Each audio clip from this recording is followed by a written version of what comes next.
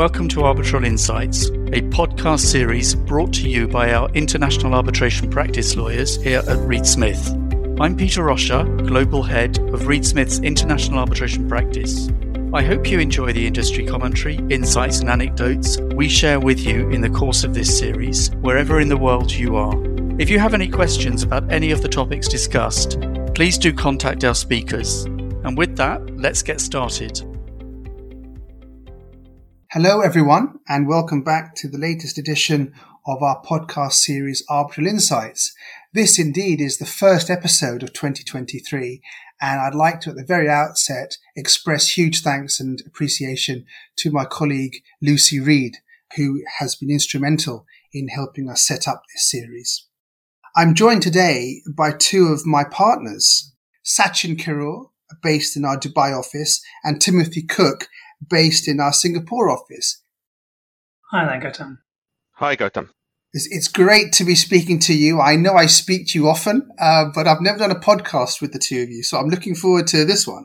The theme of today's podcast is to focus with the expertise and insights from both Sachin and Timothy on the Middle East and Singapore as hubs for India or Indian-related arbitration. And both of these jurisdictions are ones that I know well. I've done arbitration hearings in Dubai over the years, and I was based in Singapore for approximately 3.5 years, from 2012 to 2015. The Middle East and Singapore are both very important hubs for India-related business and transactions. And they've become very important hubs for India-related disputes, subject to resolution by arbitration. And it's fair to say that most disputes involving Indian parties and Indian transactions are resolved by arbitration. In this podcast, we are going to get the views from both Sachin and Timothy on India-related arbitration from their regional perspectives. We're also recording this podcast on India's Republic Day. It's the 74th Republic Day, so that's also rather auspicious. And, that's also something that's worth mentioning in this podcast.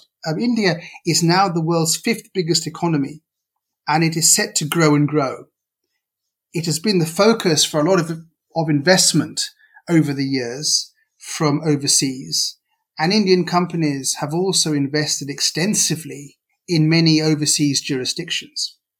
And as with so many things, where there's investment and transactional activity, disputes are a fact of commercial life. Those disputes with Indian entities or involving Indian projects and transactions are invariably, as I mentioned, resolved by arbitration and not by litigation in India or in local courts overseas. Now, a major reason for that is that the New York Convention of 1958 is extremely powerful and effective for the enforcement of awards across jurisdictions. And another is that parties want to avoid having big delays in the court process, either in India or overseas. Apart from London, two other major centres for arbitration are Singapore and the Middle East, where Indian parties or transactions are involved. And that's why we thought this podcast would be an opportune time for us to look at these points with our audience. And so, having lit the touch paper, so to speak, I wanted to get the discussion going with Sachin and Timothy and get their views. And so, let me start off first of all with you, Timothy. In terms of arbitration in Singapore, Singapore, of course, is a very well-established centre now and very well known for dealing with arbitration involving Indian parties. Tell us a little bit about how arbitration in Singapore has developed where Indian business is involved. Thanks, Gautam. I think that what you've said already in relation to the amount of Indian investment is part of the story. I think if you look over the last 20 years or so, I think something around 15% of the total FDI into India has come from Singapore. and around 9 to 10,000 Indian companies have been set up in Singapore in that time. And so, huge amounts of economic activity has taken place. But particularly in the last 20 years, what we've seen is a concerted effort, I think, particularly by the Singapore International Arbitration Centre, but I think also to some extent as the Singapore arbitration community has grown and developed. There has been a real effort to attract Indian-related disputes. And that has been through the promotion of institutionalized arbitration in India in particular. So whereas traditionally, I think, Indian disputes would either be litigated in India or international disputes might be litigated in London or arbitrated in London, or perhaps other domestic disputes be possibly arbitrated on an ad hoc basis. I think what the SIAC and the LCIA had done very successfully was to introduce and perhaps highlight the benefits of institutionalized arbitration. And that, I think, is reflected in the SIAC caseloads. So if you look at those, the annual statistics that are published by the SIAC, I think it's fair to say that India is the top nationality or one of the top nationalities for parties arbitrating in SIAC. I think it's anything from 20 to 40% every year. So I think there's been that, I don't know if education is the right word, but that level of proselytizing in India has caught the attention of a lot of Indian businesses. I think faced with the difficulties of litigating in India, where I think, as we know, it takes a very, very long time. There's this opportunity maybe to have disputes resolved outside that process in a more efficient way has become very attractive. I mean, even to the extent that now we see quite commonly in Singapore disputes between two Indian parties. They might even also be governed by Indian law, but they're arbitrated in Singapore. And I think it's that progression over the last 15 years or so has had this sort of effect of I suppose, confidence in the Singapore system. But I think it is largely a lot of those efforts that and offering this different way of resolving disputes, which has caused it to be so successful. But I also think that it's not just something that benefits Singapore. I suspect that it's something that may benefit other institutions as well, because now that in India you have an understanding and appreciation for the possibilities and benefits of arbitration, you now have other institutions who are also marketing their services in India. They may not necessarily be seated in Singapore. You even have domestic institutions like the MCIA who have been rapidly growing. I think their most recent statistics show they've had a 20% increase on their own caseload. So it's a real game changer, I think, in terms of resolving commercial disputes in India. Thank you, Timothy. And as you mentioned with the SIAC, they've been prolific.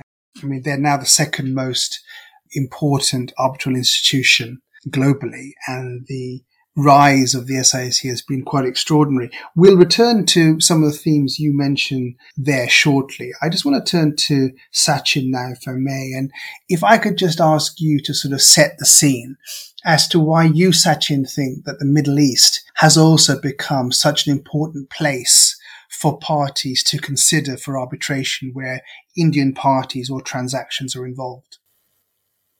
Thank you, Gautam, and thank you, Tim. Look, I think we're all on the same page when it comes to recognizing the appetite of Indian businesses for foreign arbitration.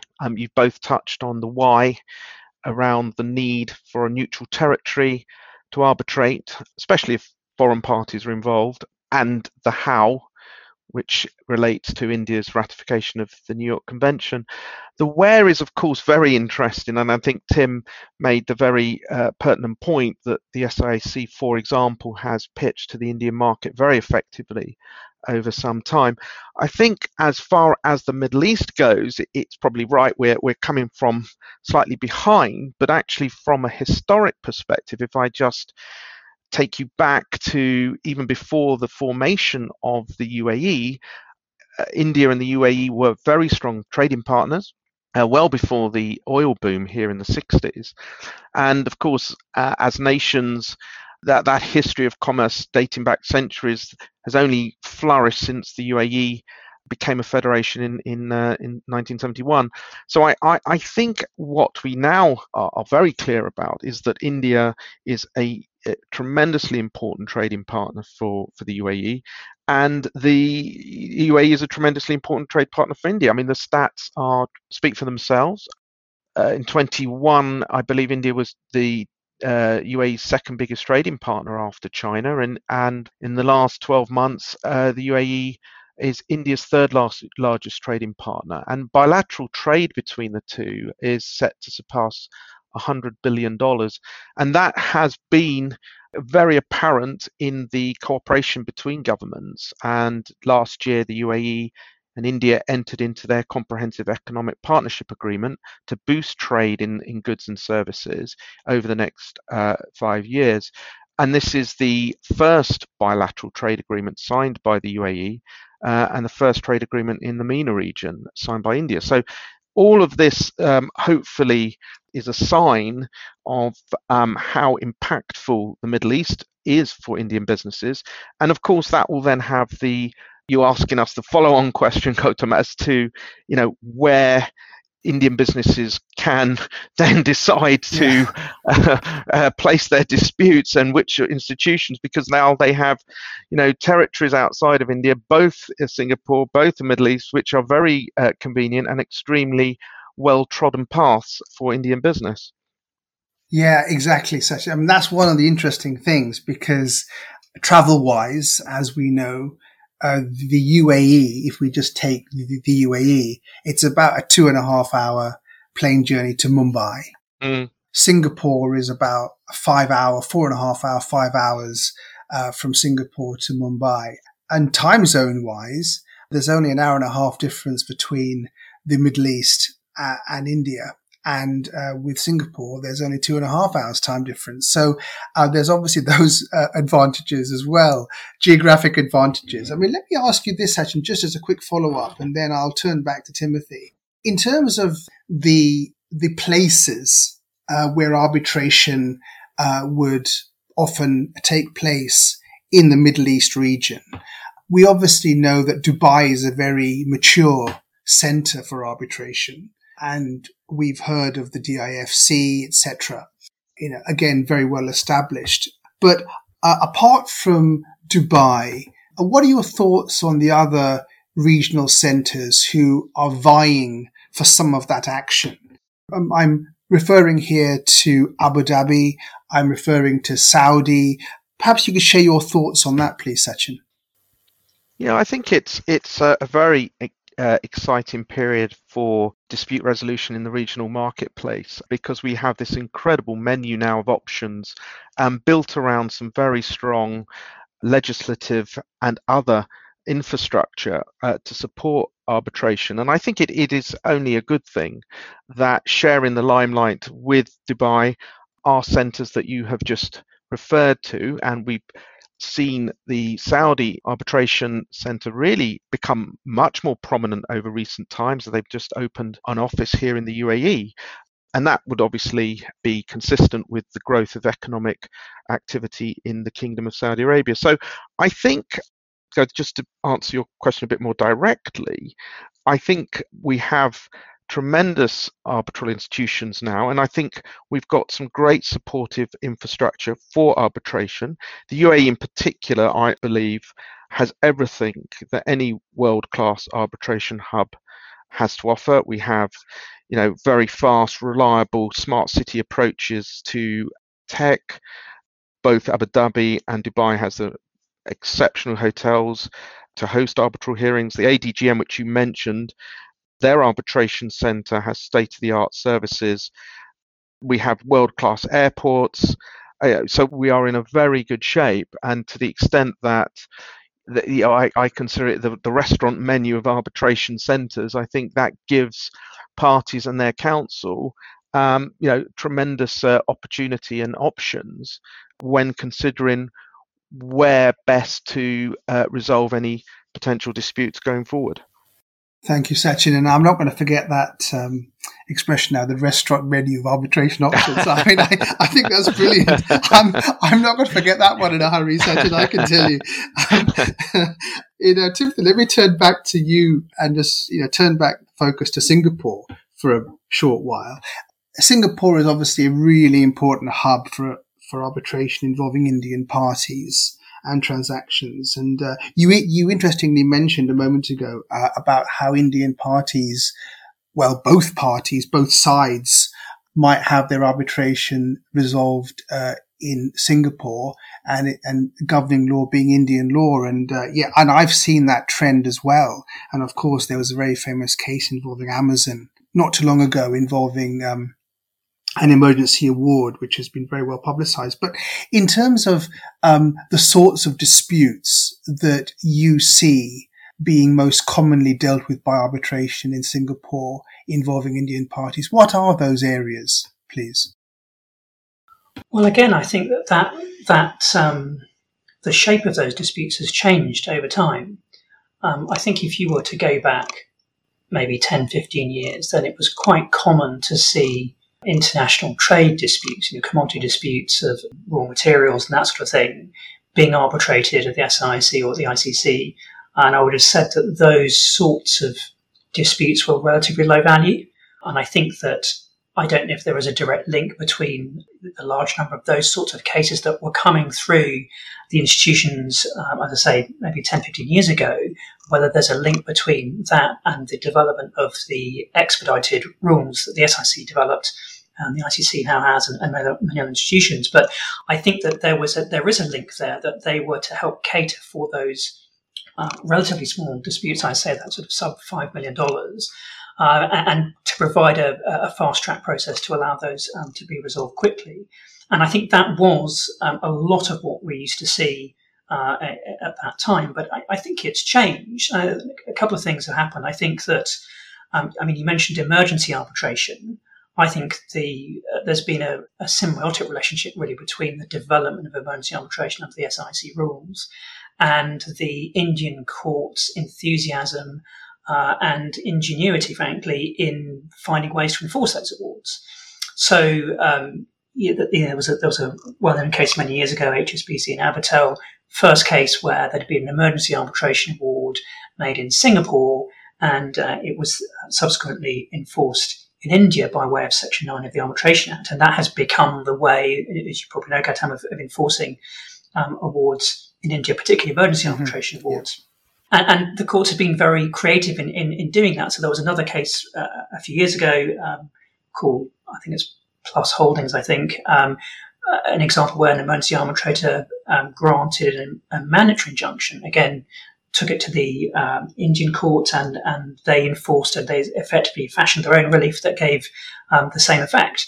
And much more recently, the Amazon case, the Amazon Future Retail case, where the Supreme Court in India has upheld the legitimacy of emergency arbitration in India. And the result of all of that has been a lot of confidence in people choosing Singapore and Singapore arbitration for India-related disputes, because there's a confidence that if they do need emergency relief, they can get it in a Singapore emergency arbitration, and more importantly, they can get it enforced in India.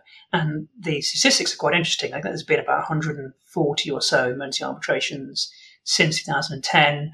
Over 80 of those have involved Indian-related parties. That's sort of over 60%. So there's been a really interesting symbiotic development of that feature of arbitration. So that has dealt with a lot of the smaller cases. But I think what we are definitely seeing is a clear, significant trend that not just those smaller value disputes, but now much larger disputes are being arbitrated in Singapore, where they involve, some sort of Indian aspect, be it an Indian project or Indian parties. And I think that maybe historically you might have expected to see those either litigated in India or possibly in London or possibly in arbitration in London. But we're now seeing those things resolved in Singapore. That, I think, is a function of people just being more familiar with Singapore. It's no longer the new kid on the block. It's seen as a trusted and supportive of the process. So you do now see these much bigger cases. There's been sort of big pharmaceutical cases, well-known pharmaceutical cases that have been reported in India that were Singapore arbitrations. I think technology, and as these sophisticated Indian companies which are selling technological expertise around the world, I think they are very often choosing Singapore to arbitrate their disputes. And I think renewables, again, we're seeing huge amounts of solar panels being bought from China into India to satisfy the ambitious goals that the Indian government has set for increasing its renewables capacity. And of course, again, there's always going to be a portion of those that are going to be in dispute. And again, we're seeing a lot of those being resolved in Singapore. So I think that there has been a change over time, and it's a function, I think, of what Singapore, to some extent, the SIC as well, have offered to try to meet users' needs. Thank you, Timothy. And, one of the things I'd like to put to both of you is that, and this is where we get into a little bit of good-humoured, good-natured, intellectual jousting between the three of us.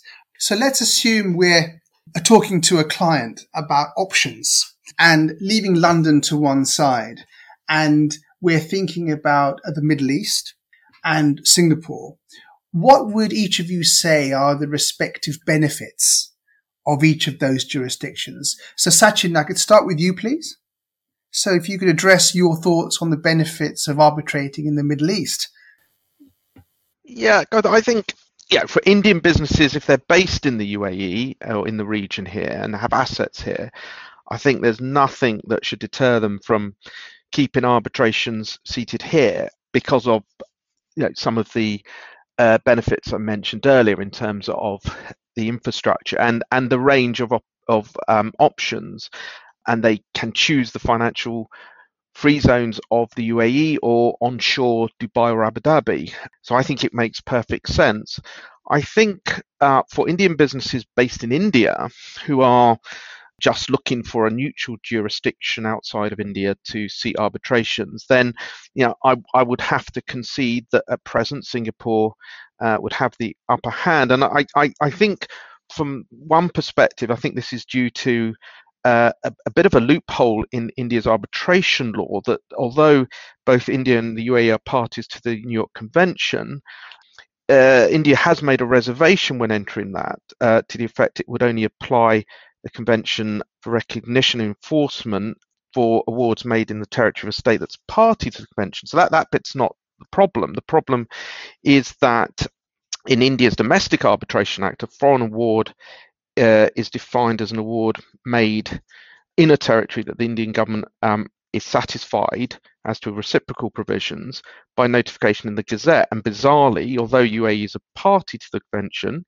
and the UAE courts do enforce Indian awards, the Indian government hasn't declared the UAE as a territory to which the convention applies. So I think, all cards on the table.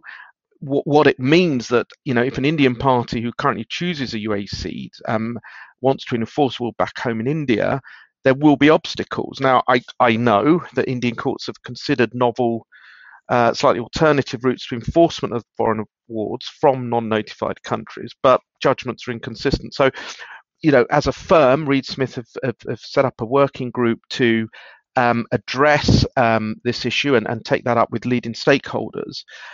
But I don't want that necessarily to kind of obviate the consideration of the UAE or the Middle East, because I think it's only a matter of time before this legal lacuna is resolved. And I am obviously, understandably, and I'm sure you won't be surprised about the positivity of our virtues as a hub. So I would say that for the reasons set out earlier in this chat, notwithstanding that issue I've just mentioned, we are coming fast on the heels of Tim and colleagues in Singapore. It's getting exciting, isn't it? Tim, what's your thoughts about some of the benefits of arbitrating in Singapore? I know you've touched on a few, but just sort of tell us your thoughts on that, please. Yeah, I think that perhaps the key benefit, which can be looked at in various different ways, but I think that in Singapore you have very consciously an integrated arbitration ecosystem. And it's interesting, what Sachin has been saying about the development of UAE as an arbitration hub, and I think it's following in the similar footsteps. And I think in that sense, is undoubtedly going to be successful, because I think that integrated approach where you have a supportive legislature and a supportive judiciary, together with a sort of fairly vibrant council seat, means that everyone is rowing in the right direction. And you can see that in the way in which Singapore, first of all, has adopted a new arbitration law back in 1994, and has gone through a number of amendments to that to cater for various different things. So it's really interesting. I spoke earlier about emergency arbitration. Singapore was certainly the first country in the world to bake into its arbitration laws recognition of enforcement of emergency arbitration awards. And that's a relatively controversial issue, or certainly wasn't a controversial issue when emergency arbitration was first popularised. But Singapore has sort of taken that step. Similarly, with something like expedited arbitration, which we were discussing earlier, there had been in the past some concern about where you have an arbitration agreement that provides for 3 arbitrators, but then your arbitration rules say that an expedited arbitration is to be conducted by a sole arbitrator. Then is there then an enforcement problem further down the line? Because it might be said that the award was not made in accordance with the party's chosen procedure. And again, what the Singapore courts have found is that no, that they're not inconsistent, and such an award is enforceable. So again, you've got everyone is sort of holding hands in Singapore, making sure that everything works, and there is a constant state of, I think, of review of the laws to make sure that they remain attractive. So I think that's a key thing, and because Singapore has been doing it for 25 odd years now, there is that confidence that goes with it. And to the extent that, for example, the UAE may, Sachin said, hot on the heels of Singapore, I think that's probably right. It may be further back at the moment, but that approach will, I think, lead to the same conclusion. I think lots of seats have looked to Singapore to try to figure out what was in the magic sauce that's made it work, and I suspect that's part of the answer. Thanks, Timothy. And look, I've got nothing I can't resist. First Sachin mentioned a restaurant menu of arbitration options, and now you've mentioned the secret sauce. So I think we've got a theme running here, haven't we? But no, thank you very much indeed. That's really, really helpful. And I'm going to come back to enforcement in a bit, because I want to ask you both now about challenges in arbitrating, because of course there are many good points in terms of arbitrating in a variety of places. But of course, we're focusing here on Indian arbitrations or Indian parties arbitrating and having their arbitrations dealt with in either Singapore or the Middle East. And we've spoken about, as you both have, the benefits ranging from infrastructure, be it hotels, airports, rules, arbitrators, etc. But one of the things, as we all know this discussion, is that when it comes to enforcing an award, that can often be a challenging time. No pun intended. And I wonder whether you could each address some of these enforcement issues, like things that, just a few things our clients ought to be mindful of. I mean, Sachin, if I could start with you, please, because historically, I know there's often been, I've spoken to clients myself about in the past where, there might be a challenge to an award in the UAE, and there might be a risk of local law getting involved, be it Sharia law or otherwise. So I wonder whether you could just address some of the practical issues that might arise for clients when looking to enforce an award in the UAE. Yeah, of course, Gautam. In 2018, the UAE passed a landmark arbitration law, like Singapore's, based on the Instral model and aligned with best practice for commercial arbitration. And that, of course, includes rules governing the tribunals and limiting court intervention throughout proceedings. And then the UAE issued a cabinet decision concerning the executive regulations of the UAE civil procedural law. And that was an incredibly welcome update to the law at the time, because it brought clarity to the enforcement procedure, both for foreign judgments, orders, and arbitral awards. So these key pieces of legislation have certainly helped the UAE emerge as a much more arbitration-friendly jurisdiction. I would just pick up on a couple of challenges we face, because that's only fair in this discussion.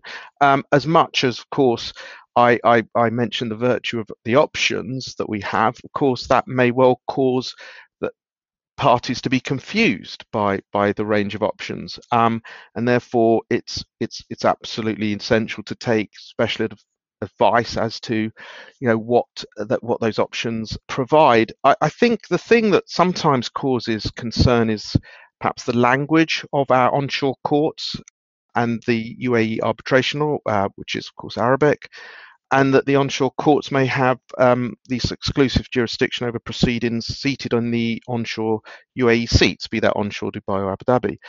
And yes, of course, that does mean that Arabic-speaking local courts would be involved in matters such as the issuance of interim or precautionary measures, if that's been requested by the parties or the tribunal. Now, I think the reality and on the ground today is that parties are rarely resorting to the courts to assist in arbitration because of the comprehensive nature of the arbitration law and rules that now apply.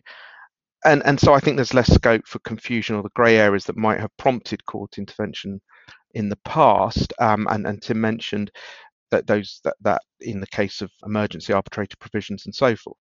I think in any case, to be fair, if parties are overly concerned about the need to seek support from courts for interim measures, then you have the DIFC with its own English-speaking common law style court, and that's a very simple solution. And in fact, the DIFC is now the default seat under the new DIAC rules, and it's a tried and tested supervisory court for arbitration. So I think some of the concerns are certainly those we would suggest could be put to one side, and we are now seeing the UAE as a very sophisticated and reputable hub for international arbitration for those reasons. So whilst one doesn't dismiss concerns easily, I think I hope I've sort of been able to suggest that we're a lot more forward today than some time ago. You certainly have. No, thank you, Sachin. That's been very, very helpful. And, just Tim, as we now wrap up the podcast, just in closing, I wonder whether you could briefly just touch on some challenges that people ought to be aware of for enforcement of awards in Singapore. Yeah, sure. I think that the reality is that it's almost notoriously hard now to challenge an award in Singapore. I think the success rate is lower than 15% now, although those numbers might be skewed because many people tend to have a go, at challenging an award here in Singapore, even if the merits might not be very strong.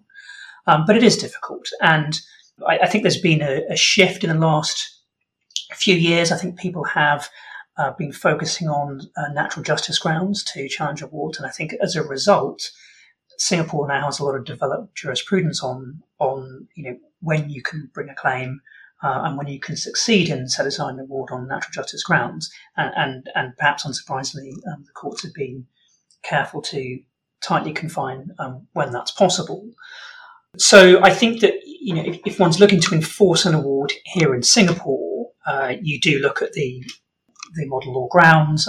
They are strictly adhered to. We do have two additional grounds in Singapore, but they're essentially elaborations of the public policy ground under the New York Convention for Enforcement of Foreign Awards. But I thought it might be worth just touching for a second on enforcement in India, because a lot of what happens is that we might act in cases where we need to get some sort of either final relief through enforcing the award or interim relief in India itself. And I think the reality is that it doesn't really matter whether the arbitration is seated in Singapore or Dubai or elsewhere. The reality is it takes time, and that's just a product of the Indian court system. I think that it's fair to say that ultimately the right answer is arrived at, but it is the time it takes to get there. There have been obviously cases like White Industries case where it has taken so long that a party has claimed that their award is an investment and has brought a claim against the Indian state. It's a sort of rare and perhaps more desperate way to try and achieve that result. But there are those instances where parties do try to find ways to get round the amount of time it takes to enforce.